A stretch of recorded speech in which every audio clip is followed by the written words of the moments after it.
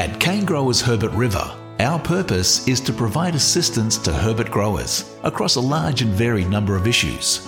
We are dedicated to the provision of services to our valued members, including payroll, safety audits, and assistance with Smart Cane BMP accreditation. CANEGROWERS Herbert River staff, the board and elected representatives are in the business of looking after cane growers, their businesses, the sugar industry and families across the Herbert River district. CANEGROWERS Queensland is a not-for-profit public company providing a professional and cohesive voice for the grower members of 13 district cane grower companies, which includes CANEGROWERS Herbert River. CANEGROWERS Queensland members are from a diversity of cane farming businesses, large and small farms, run by individuals, families and corporate bodies. The strength of CANEGROWERS Queensland is their capacity to unite in the interests of its members and ensure the voices of growers are heard in our communities, by government and in international forums.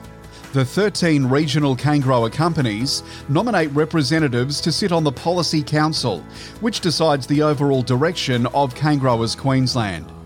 Corporate governance is provided by 8 of these representatives who are elected to the CANEGROWERS Queensland Board.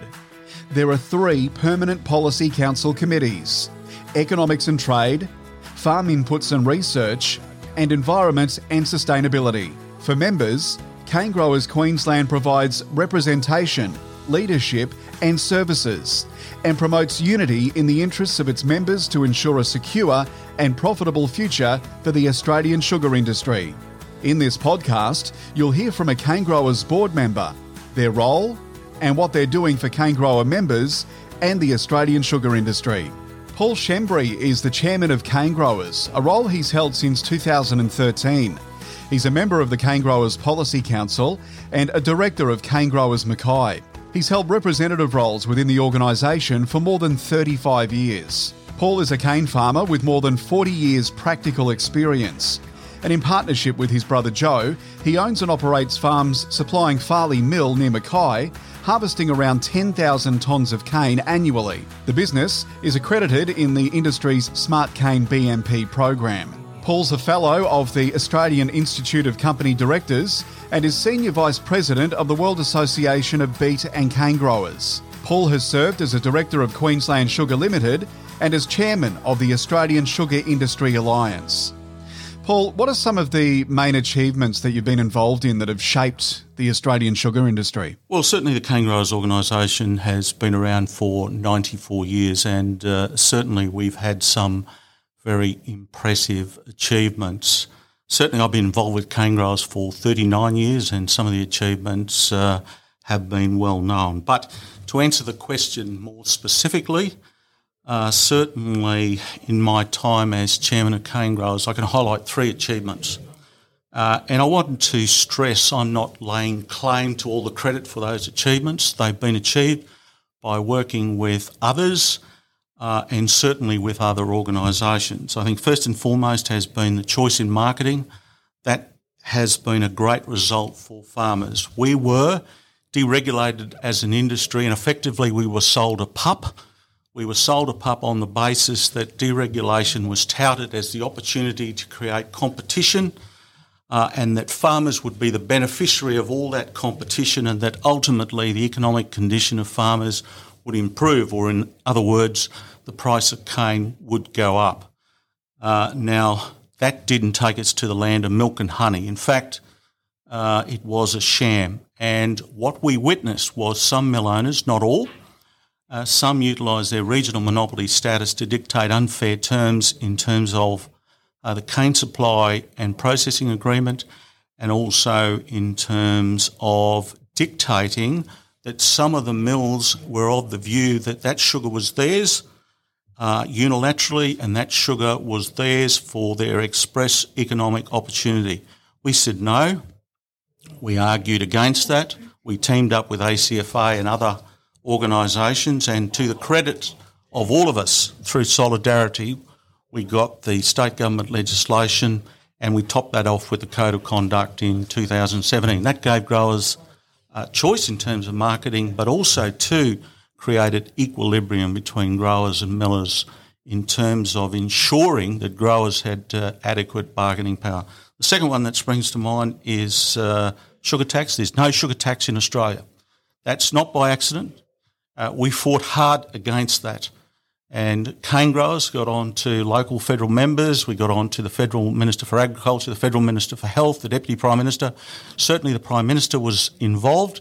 We made our way to Canberra, and under the life of this government, they ruled out absolutely that there will be no sugar tax. I've seen a report recently that if a sugar tax was introduced, there'd be a 13% reduction in price. That's a major achievement, because I do know that in other countries a sugar tax has decimated those industries. And thirdly, look, cane growers has been very proactive and shown leadership in trade and market access. We're the ones that are always called upon to agitate with the federal government for fairness. Recently, 2.5, 3 years ago, if that's recent, we argued for an intervention by the federal government in terms of Indian export subsidies. We're now in a position where about 4 to 5 months away from that decision.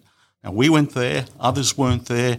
Certainly the mills helped us in that argument, but it makes the point about you need an organisation like cane growers to advocate very strongly. Look, there are a sense of 3 issues, 3 outcomes that I think have been beneficial for farmers. So are there any specific cane grower achievements that have had a significant impact on Herbert River growers?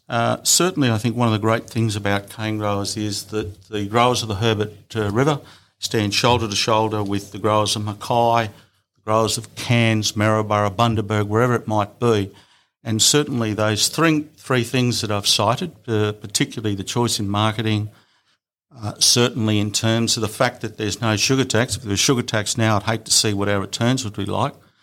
And the fact that we have punched well above our weight in terms of trade and market access, they are benefits to Herbert River growers, they are benefits to everybody in the industry. And what's one of your most memorable moments that you've had being involved in cane growers? In my own career, in 39 years in cane growers, there are many memorable events. I remember the cane train of 1983 when I was first elected to cane growers. Certainly I remember the late night phone calls we received in 2004 when Australia put to the sword the European Union in terms of outlawing 6 million tonnes of export subsidies that had destroyed the world price. And that, again, exemplifies how Australia can punch well above its weight. But I think the most memorable for me is when we led the charge for the choice in marketing. The most memorable moment was sitting in the public gallery of the Queensland Parliament waiting for the vote to be counted.